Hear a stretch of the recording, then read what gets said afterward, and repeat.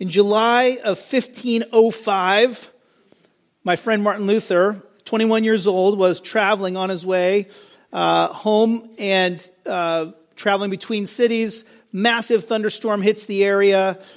He's freaked out, okay? And just so you can know a little bit more about my friend Marty, he had a very sensitive conscience, okay? He lived in the 16th century, which is a time in Western Europe when you were constantly reminded of the fact that the day of judgment was coming, that you were going to suffer. Even if you were a believer, you were going to suffer in purgatory, according to the Roman Catholic Church, for hundreds of thousands, if not millions of years. And it was constantly put in front of you in the forms of artwork and in lessons from the priests that you had to depend on the grace that was gifted to you by the church. And in addition to that grace, you had to work. You had to work. And so, he's on the road, the thunderstorm hits, lightning strikes really close to him, knocks him to the ground, or he jumps to the ground, and he's afraid he's about to die. And he is so scared of what that means for him as a sinner, being in the presence of God and facing that judgment. And so he cries out, as any good Roman Catholic in the 16th century would have, he cried out to a saint to help him. He cried out to St. Anne, and he said, "St. Anne, please help me, spare my life, and if you do, I'll become a monk." Now, we may be familiar with that story. That's the day that Martin Luther decided to become a monk, and sure enough, that's exactly what he did. But as we think about that story, I just want to remind you that him becoming a monk was not a spur-of-the-moment decision, often as we may think of it in those terms. Again, Luther was a man who was concerned with, how am I going to be forgiven? And the overarching message from the church in his day was, you have to work for it. And so obviously in his mind, he had already been thinking about the fact that if he was going to be right with God, maybe becoming a monk would be the best way to work on that aspect of forgiveness, because nobody was going to do more religious work than a monk or a nun. And so when that lightning bolt hit and he was so scared he was going to die, that pushed him over the edge, and he said, that's it, I'm going to do it, I'm going to become a monk. So he becomes a monk. He goes to the Augustinian order there in Erfurt, and he joins that order, which was it was known for its strictness. And so he says, I'm going to join this particular order of monks. And what did he do in that monastery? He got to work. He got to work, doing all the things that they told him to do, observing his vow of silence in particular days of the week, working hard in the menial tasks of cleaning the floor and doing all the different things that they were tasked to do, and then, following all the rules, and then, of course, confessing sin regularly, and then confessing also how he had broken the rules of the order that week. For example, if he was walking in the courtyard where there was supposed to be silence and he accidentally kicked a rock and made noise, he would have to confess that at the end of that week. And so he was a very sensitive man to all these failures. And so he confessed a lot. And so because he confessed a lot, that meant he had to work a lot. So he had to work harder. And you can just picture him working so hard, trying to earn the grace of God, trying to make things right. And the reason why his story is so, I think, compelling for us is that we all lean towards that performance orientation. We all lean towards, I owe God, and therefore I should get to work. Now, that might look a little bit differently in different people. So some of us might really resonate with Luther, and we might just think, I really got to get to work. I got to get to church and endure these sermons, right? I got to score points with God. I've got to give money to the church. I've got to be involved in the ministries of the church. I've got to work and do. Of course, others in our day and age reject the idea that they are in debt to the Lord. That denial of that debt, that denial of sin, right, is a means of dealing with it. They're thinking, okay, I'm guilty. I don't want to acknowledge that I'm guilty. I don't want to go through this, hardcore work my way to heaven deal. So I'm just going to say, hey, God's just kind of a Disneyfied version of God. He's just all grace all the time. There's nothing that's really wrong anyway, and they kind of try to deal with it in that sense. Both of these attitudes, either I need to work off the debt or I deny that there's a debt, both of those attitudes miss the gospel. Luther was missing the gospel. And maybe you're here this morning and you're struggling on one of those extremes or somewhere in the middle. the fact is, both of these groups find help from Jesus. And we find it in the form of these narratives, especially here in Matthew 12, where Jesus is confronted by the religious leaders of his day. They thought they were going to accuse him of failing to be a faithful law keeper. They thought they were going to accuse him of being a faulty religious teacher and teaching heresy. But in fact, they found out he's actually so much more. If you're here this morning and you're struggling with that works orientation, or if you're here this morning and you think you don't need to be worried about your debt before God, there's encouragement for you here and instruction in this section in Matthew. So let's pick it up in verse 9. We come off of the first 8 verses. Pastor Josh explained these last week. Jesus deals with the assault on his supposed breaking of the Sabbath. By the way, it was really interesting in that text how Jesus does not say, we're not breaking the law. He just says, I'm the boss of the Sabbath. I'm the Lord of the Sabbath. And we'll see how that same kind of, that vein of thinking, the Messiah's authority, Jesus' authority as the eternal second person of the Trinity who took on flesh for us, how his authority is the main issue. But watch in verse 9 as Matthew strings these events together. He says, moving on from there, he entered their synagogue. Now, before we get to the main event here, in verse 9, Matthew describes it as their synagogue. It was the synagogue of the Jews. It was the synagogue of the local town. It was Jesus' synagogue in as much as he was Jewish, which of course he was. Why does Matthew say their synagogue? Some commentators think, and I think they're right, that Matthew is winking at us here to let us know that there's this growing separation between Jesus and his generation, the generation that witnessed his first advent. It's not his synagogue, it's their synagogue. The synagogue of these local leaders, the synagogue of the Jewish nation who will reject him as being the Messiah.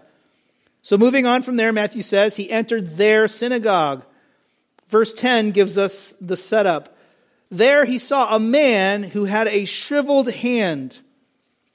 And in order to accuse him, they asked him, is it lawful to heal on the Sabbath? Jesus enters the synagogue, much like you entered Green Pond Bible Chapel this morning.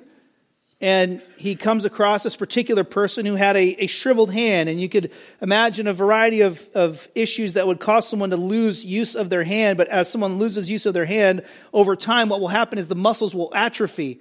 And so you have this problem where this person can't use their hand. Of course, in a pre-modern context, you can't say, hey, Siri, do whatever. Wait, no, don't do that, Siri. Okay, thanks.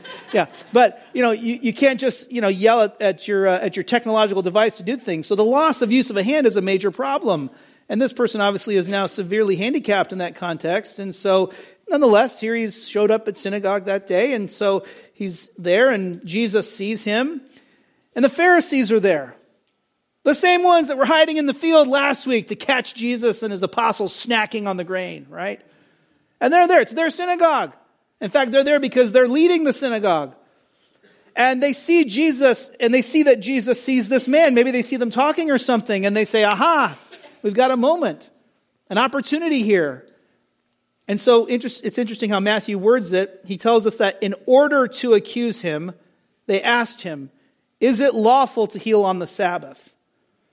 Now, this was an ongoing debate amongst rabbis in the first century. We have documentary evidence explaining that there were different positions on this exact issue. Is it lawful to heal on the Sabbath? The basic conclusion for most people was it is lawful to help someone if their life is in danger on the Sabbath, but if their life isn't in danger, it can wait until the next day. Therefore, most rabbis of the day would have said it is not lawful to heal on the Sabbath. It is lawful to try to save someone's life on the Sabbath. They are asking Jesus this question to put him in a pickle. They want him to say the wrong thing. And really, whatever he says is going to be wrong in their estimation. All the while, here's this man who's suffering with this condition, not able to use his hand. That man, to these leaders, is simply an opportunity to confront Jesus. In the setup here, we see, once again, the problem with this performance orientation, or another term I'll use for this, is this law-keeping mentality. The problem with law-keeping is that law becomes the focus, not the glory of God. These leaders of the community, they were, hiding out to catch Jesus and his apostles doing something wrong, snacking on the grain. This time, they're taking advantage of the synagogue meeting and this man's, handicap. And they say, okay, we're gonna take advantage of this situation. And rather than care about the individual, rather than care about the glory of God as it interacts with what's going on in their community and this person's life, they rather see an opportunity to put Jesus to the test over whether or not he's following the rules. His rules, by the way. He's the Lord of the Sabbath. His rules. He's the author of the law. But they're not concerned with that. They haven't come to understand all of that yet. They just simply know they don't like him. He doesn't follow their rules. He doesn't follow the law according to their interpretation of it. And so they want to catch him in that. They want to expose him. They want to show him to be a faulty religious leader, someone who shouldn't be followed. And here again is the problem with this works orientation. When we make our approach to God about law keeping, if it's about what we do, if that's what it's all about, inevitably our focus will become the law itself, the rules themselves, rather than God and his glory. It's so easy to be distracted by the rule keeping. And this is not to say that Jesus doesn't call us to a particular way of life. He does call us to a particular way of life. There is a law of Christ. We're going to talk more about that in a moment. But the fact is, and maybe many of us can resonate with this, even in Christian families sometimes, we can grow up where rules become the focus. And when rules are the focus, when law is the focus, we are the focus. It's not love for God and love for people. It's, have I kept the rule? These Pharisees didn't care about this man. He was a pawn in their greater issue to preserve their authority and discredit Jesus. They cared about the rules. Now, if that's the road we choose to go down, if we choose to walk down this road where we're going to approach God by virtue of law keeping, it will most certainly distract us from actually loving God and loving people. How does that work? Well, law keeping turns people into props. Again, just think about this man standing there in the synagogue with this disability, and rather than thinking about loving him and encouraging him and honoring God by loving him and encouraging him, they're using him as a prop, as a means or a pawn, as a means by which they can get to Jesus. They don't actually care about this person. That's what law keeping does. It distracts us from caring about people, and it makes us focus on the rules. It also turns our attention to ourselves, right? And so when we do actually love someone or do something right, we pat ourselves on the back and we feel good about it, and there's pride that comes with that. Or if we fail, which inevitably we will, we could go into despair and depression because we have failed and now there's no hope of us getting to God. A law-keeping mentality is always destined to fail. And so like a monk trying to scrub a floor clean that continues to get dirty, we're in this never-ending cycle. Scrub harder. You get done with that section, you go over here, and what happens to the other section? It gets dirty again. You got to scrub harder. You got to scrub harder. You got to work harder. And this is the Pharisaical mindset that Jesus encountered. That kind of living, right? If that's how we're going to approach God, that kind of living robs us of hope, joy, and thankfulness. There's no love in that. There's no joy in that. Just ask Luther. I mean, here's Luther thinking he's solved, his problem. He's going to become a monk. He's going to be closer to God than anyone on earth. And the more he worked as a monk, guess what? The more he realized how great his sin was. It didn't help him to be doing more religious things, to be working harder at it. It actually made the problem worse. He was miserable as a monk because he couldn't ever do enough to pay off that debt. His sin was always lingering there. There's a caution here as we see the Pharisees interact with Jesus. If we're going to focus on law keeping, then law will be our focus, not God, and not his glory. So what is Jesus' answer? Look at verse 11. And let's listen to Jesus. Matthew writes, he replied to them, "Who among you, if he had a sheep that fell into a pit on the Sabbath, wouldn't take hold of it and lift it out?" Pause right there. We have documentary evidence that this was also a point of discussion in the first century Jewish circles. The question of, if my sheep falls in a pit on the Sabbath, should I get it out? That question may have kept you up late at night. I'm not sure. Some of you, I know, are worried about that.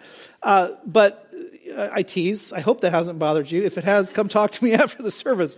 But the fact is that it was an issue here. And in fact, we have in the Dead Sea Scrolls, we have one record of the strict community of the Essenes, and they actually said, you cannot help an animal if it is stuck in a pit. Even if it's going to die, you have to just leave it there on the Sabbath because you can't work on the Sabbath.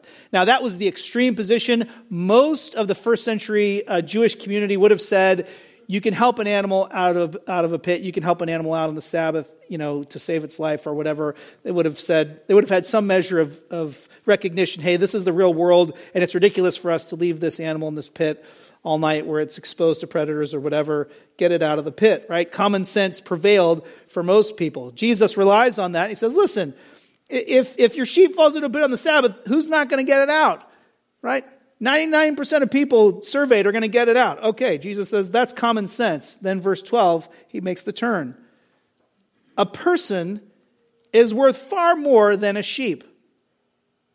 This is building, of course, off of Genesis chapter 1, verse 27, that mankind is created in the image of God, and as God's image bearers, we bear unique value in creation, greater value than animals. Doesn't mean animals don't have value, they do, but human beings have greater value than animals, right? Jesus makes that argument from the lesser to the greater. If you would help a sheep on the Sabbath stuck in a pit, then certainly it would make sense that you would help a person, because a person is worth far more than a sheep. But notice how Jesus words his answer.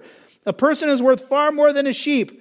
So it is lawful to do what is good on the Sabbath. That's not exactly what Jesus was asked. He was asked, is it lawful to heal on the Sabbath? Jesus says, let me help you with actually the heart of your question. You're not just asking about healing. You're asking about the Sabbath in general. And Jesus says, whatever the situation is, whatever catch-22 you can come up with to try to trick me, my answer is going to be, it is lawful to do what is good on the Sabbath. It is lawful to do what is good on the Sabbath. Now that right there would have been a dramatic moment to hear Jesus explain that, right? To draw the analogy from the sheep to people, to talk about how people are valuable, more valuable than animals, right? He lays it all out, gives a really great answer. It's excellent. It's really good. But then, right there in the middle of the synagogue, Jesus does something remarkable. Watch verse 13. Then he told the man, we almost forgot about this guy, right? The man with the disability, the crippled hand. Then he told the man, stretch out your hand. He can't. So he stretched it out, and it was restored as good as the other. I can't really emphasize enough to you the drama of this moment. And part of the drama is because of the way first century synagogues were laid out. I just want to show you a picture so you can envision it happening. Here's a reconstruction of a first century synagogue. Okay, you can see that it's like in a U shape, and people would be sitting all around the sides, and you'd have the presentation happening from the middle. But the fact of the matter is that as this man, right, is there, everyone would have been able to see what was going on. And in full sight of everyone, Jesus not only answers the question, it is lawful to do what is good on the Sabbath, but then Jesus actually does what is good on the Sabbath. Not only is it lawful to heal on the Sabbath, Jesus heals on the Sabbath. And he says to the man, stretch out your hand.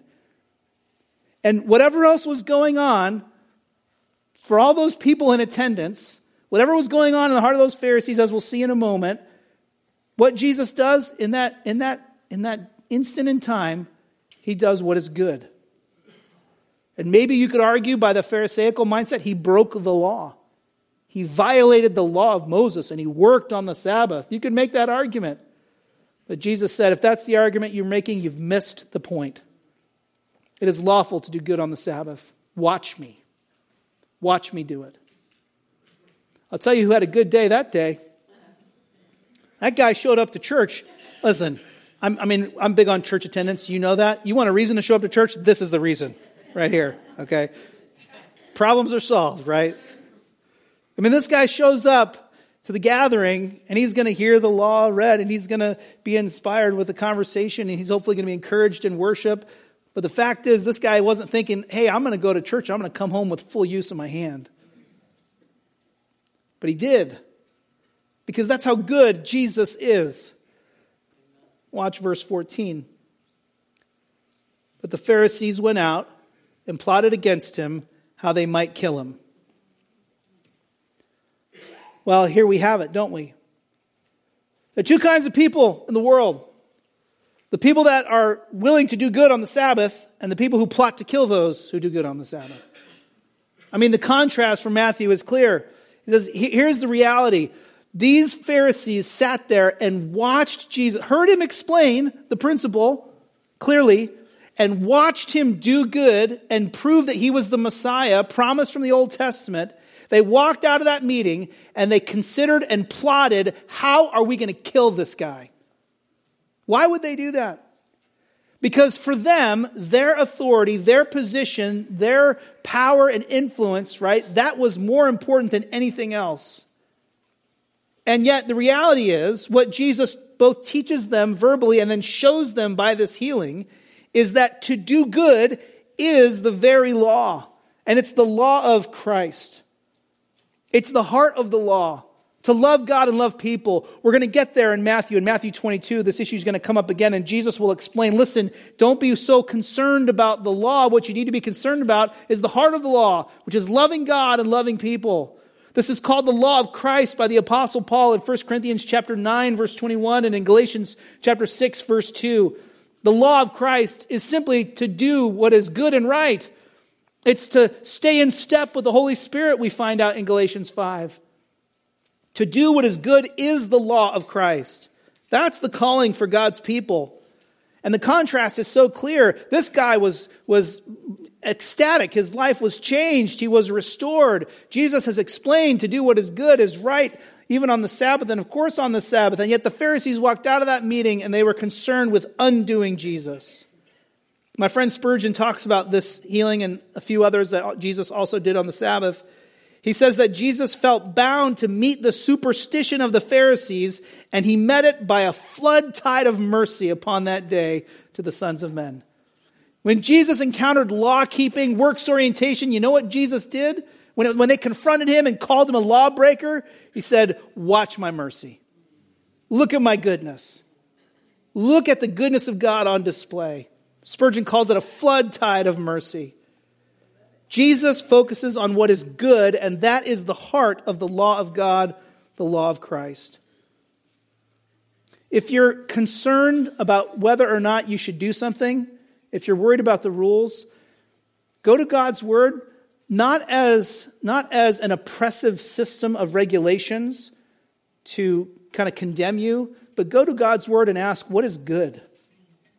What is good? And as I alluded to in Galatians 5, the Apostle Paul tells us our concern is to walk by the Spirit, to follow the leadership of the Holy Spirit. He leads us through His Word. So this is not a Bible-less life we're talking about. We're talking about following God's Word as He's gifted it to us by His Spirit. But our question is not, well, is it right or wrong to do X, Y, or Z? The question is, what is good? What has God called me to do? How can I love God with all that I am and love my neighbor as much as I love myself? To do good is the law of Christ. And so if we're looking for wisdom, that's where it is. You'll find it there. Jesus explains it and models it for us. But you can't read this passage and not address this drastic contrast between what Jesus has done for this man and the Pharisees. Because they full on reject Christ because he's a threat to their freedom, their position, their authority, their way of life. Now, not everyone who rejects Christ does so shaking their fist at God's face, right? Sometimes rejection of Christ is mellow. It's subtle.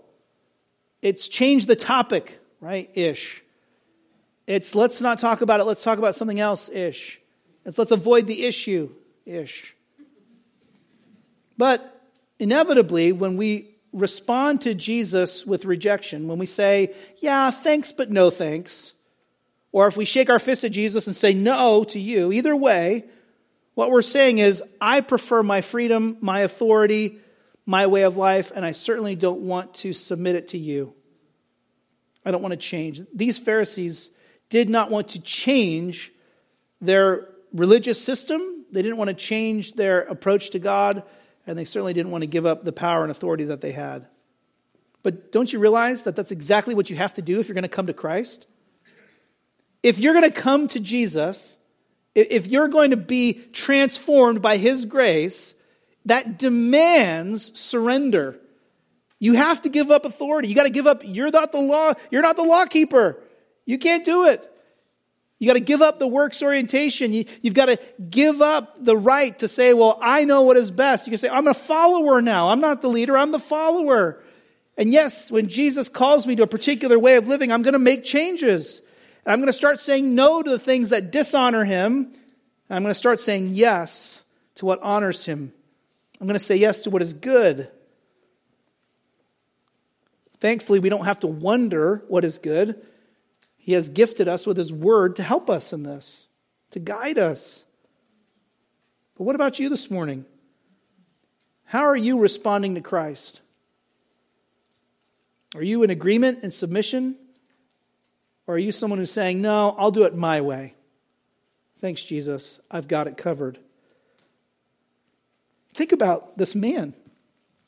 This man who's in the synagogue, and he's there to hear the word of God. He's there to be encouraged, but he's not thinking he's going to be healed. And then all of a sudden, here's Jesus, who not only teaches him what is good, but He actually does good to him. He receives the mercy of God, which changed him. I'll tell you what, that guy did a lot of things when he walked out of that synagogue. One of those things was not, I wonder if we could kill this guy, right?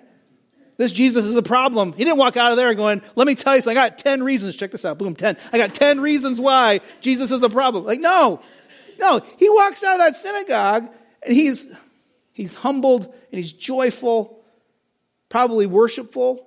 We don't get the whole story. We don't know. But he wasn't against Jesus, I can tell you that. And he wasn't on the fence about Jesus.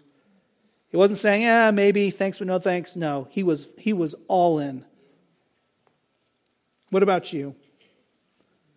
The fact is, the more we think about it, we think about the law of God, the call to love God with all that we are, the call to love people, we know that we fail. What should we do?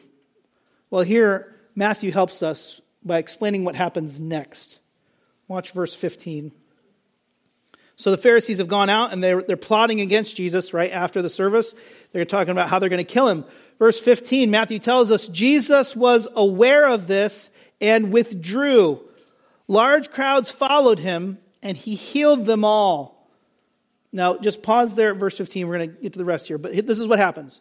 So the Pharisees go out, and they immediately have a special meeting, and they're like, we're going to try to figure out how to kill Jesus. Jesus is aware of this. Matthew doesn't tell us if it's supernatural awareness or if it's just common sense, whatever. I think I lean towards supernatural awareness of it. But all that to say, Jesus knows what's going on. And rather than stay there and engage in more conflict, because that's what would have happened. There would have been greater conflict. There would have been more tussling, okay? Theological wrangling, questions asking. They're trying to prove him wrong, all this stuff. Jesus withdraws. But as he withdraws, what happens in verse 15? The large crowds followed him. And Matthew says, and he healed them all. Like, Jesus leaves, and all these people are like, here, what's going on? And I'm like, wait, which one? Who should we follow, the Pharisees or Jesus? Like, it's kind of a no-brainer, isn't it? And so they all are following with Jesus. Now, not all those people have saving faith. Some of them are attracted to the spectacle. But nonetheless, they follow Jesus. And what does Jesus do? He continues to do good. He continues to alleviate their pain, proving that he's the Messiah by healing. And Matthew doesn't detail what exactly he did, but he just says he healed them all. He continued to do good. But then this leads to an important prophetic fulfillment for Matthew. Watch verse 16. He, that's Jesus, warned them not to make him known, because he wasn't time to go to the cross yet. So he tells people, don't make it known, but watch verse 17.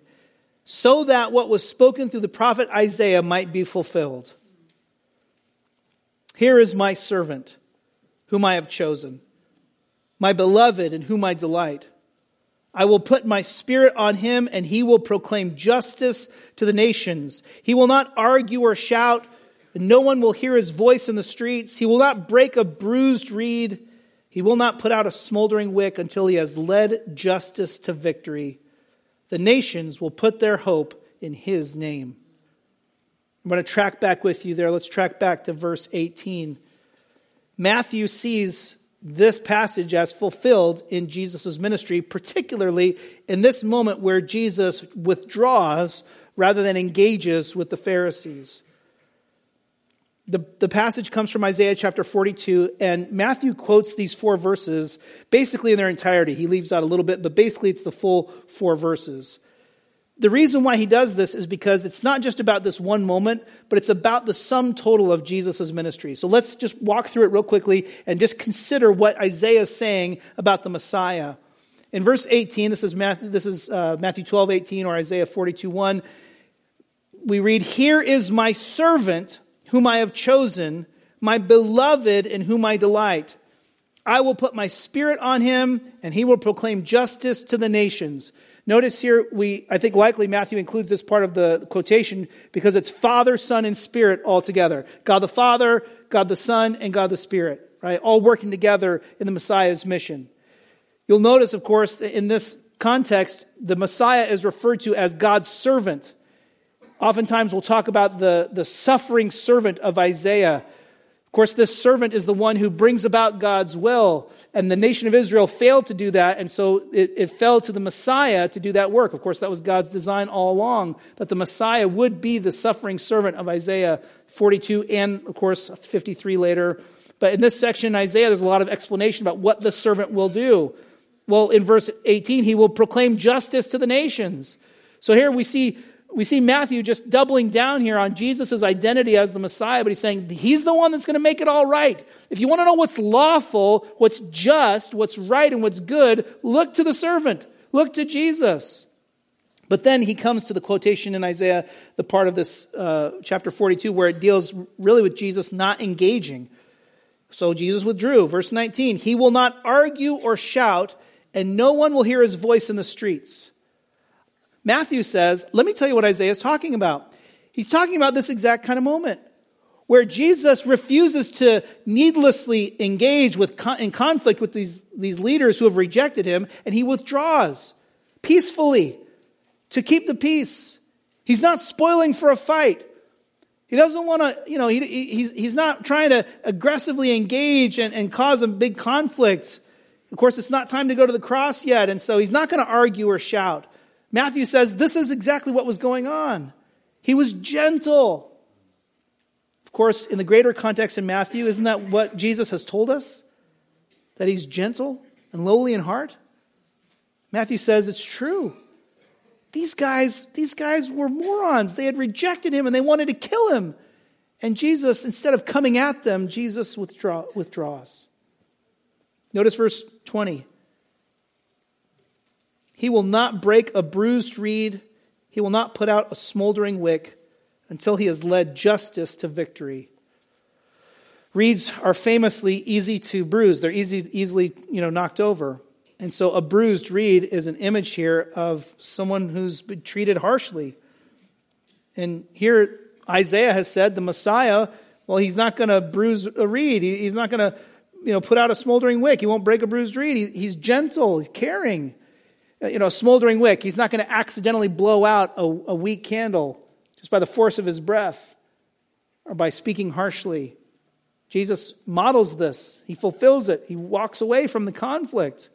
But notice at the end of the verse, verse 20, until he has led justice to victory. Jesus is going to gentle his way to victory. What does that look like?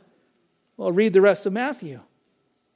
Right? He's going to, in gentleness, he's going to say no to this conflict, and he's going to do the will of God on earth, and he's going to do good and do what is right and teach and heal. And as he does so, he will lead justice to victory. He will actually make justice happen. And then, of course, in verse 4 of Isaiah 42, or verse 21 in Matthew 12, the nations will put their hope in his name. Now, this is really interesting. Because if you turn to Isaiah 42, verse 4, and you read it in your Bible, the line says, the nations will put their hope in his law. Now, maybe Matthew has a different Hebrew manuscript that says his name in it. But whether that's the case, or whether Matthew understands what Jesus had taught him, right, and he makes this change to the quotation, either way, Matthew says, don't miss it. Don't miss it. We do need help from the law of God. But that help from the law of God comes from the servant. See, our hope is not in our ability to keep the law. The nations will put their hope where? In his name. In the servant's name. In the Messiah's name. In the name of Jesus. You see, our hope isn't in law keeping. Our hope is in the law keeper. Crucial distinction there. Our hope isn't in law keeping that we can work and earn and do, right? Our hope is in the great law keeper, the one who does it for us, the one who leads us in what is good. He's the one that we look to. This quotation from Isaiah 42, it's not just about Jesus being gentle, although certainly it's about that. Jesus is gentle and caring and wise and good, but it's also about the fact that he is that suffering servant of Isaiah 42 on into 53. He's the one who will later in Matthew go to the cross for us. And if you want to know how you gentle justice to victory, that's how you do it. By loving so much that you're willing to die for someone else. And that's exactly what Jesus does for us. That's why our hope is in his name. It's not in our name, and it's not in our ability to keep the law. Jesus brings about justice how? Well, it's in two ways, actually. If you look to the cross, Jesus brings about justice on the cross in two ways. First is, he pays for our failure to keep the law. So if we talk about the law of God, the law of Christ, love God, love people, you have failed to do that every day. Every day of your life, you could find a way that you failed to love God as much as you should, or love others as much as you love yourself. And if you don't think that's true, you're lying to yourself, right? So we fail in that every day. Jesus on the cross died for our sins, which means that justice has been rendered for our failures. That debt has been paid. That's the first way. But there's another way that the cross brings justice. There's another way that Jesus gentles justice to victory. It's that by faith in Jesus, we are then gifted righteousness. We are declared righteous. In 2 Corinthians 5, we learn that we become the righteousness of God. He became sin who knew no sin, and we become the righteousness of God. So not only is our debt paid, but then we are declared righteous. Just, good. Not because you kept the law, but because he kept the law, even when he was snacking on grain on the Sabbath. Right? Not because you kept the law on the Sabbath, but because Jesus did good on the Sabbath. By faith in Jesus, when we consider our standing before God is absolutely secure. Because if you point out your failures, we say, look to the cross. Jesus died for those failures. And if you point out, the fact that we continue to fail, we say, look to the cross because I've been declared righteous because of him. I've been given new clothes. Our hope isn't in law keeping, it's in the law keeper. In Romans 3, the Apostle Paul says Jesus had to be publicly crucified so that the whole world would know that God is both just and the justifier of the one who has faith in Jesus. That God justly deals with sin and that he actually declares us to be righteous.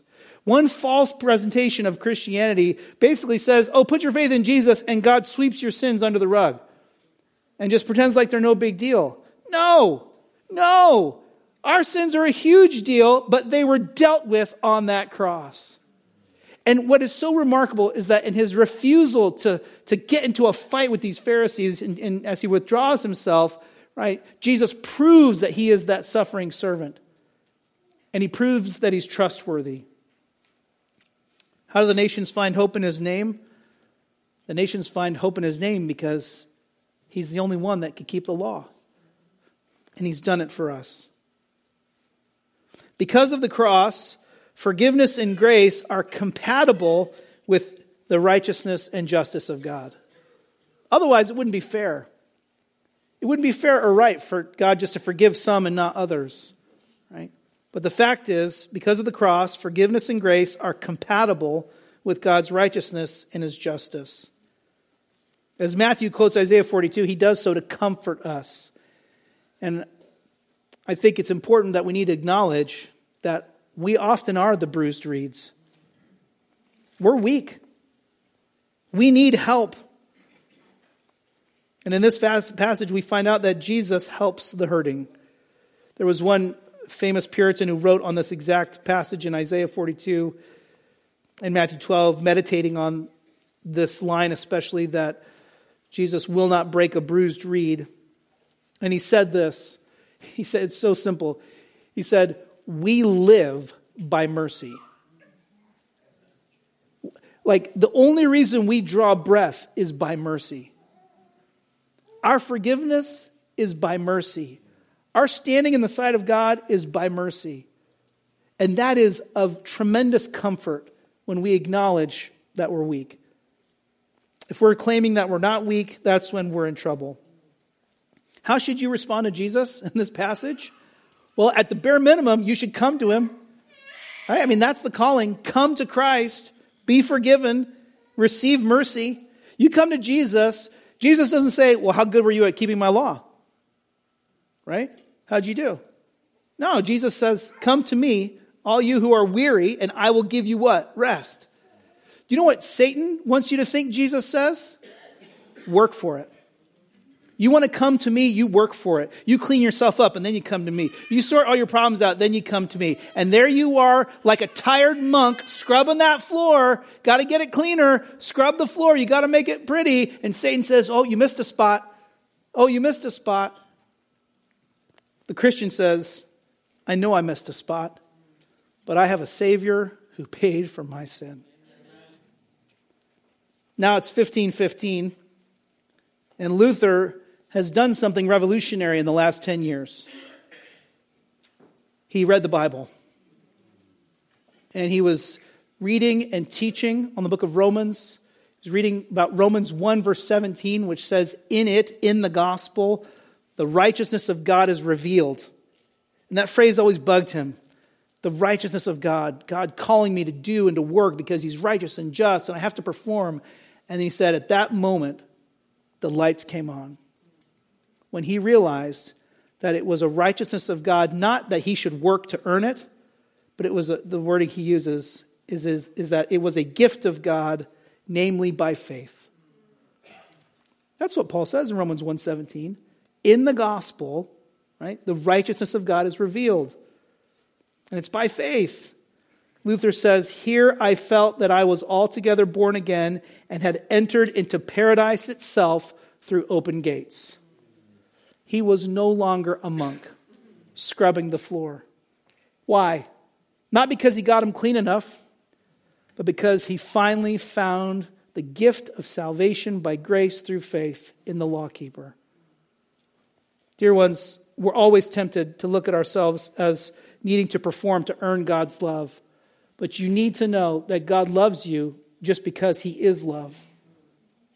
And our hope isn't therefore in our ability to keep the law and earn forgiveness. Our hope is in the great lawkeeper who knows that it is good to do right on the Sabbath and has poured out a flood tide of mercy for you and me.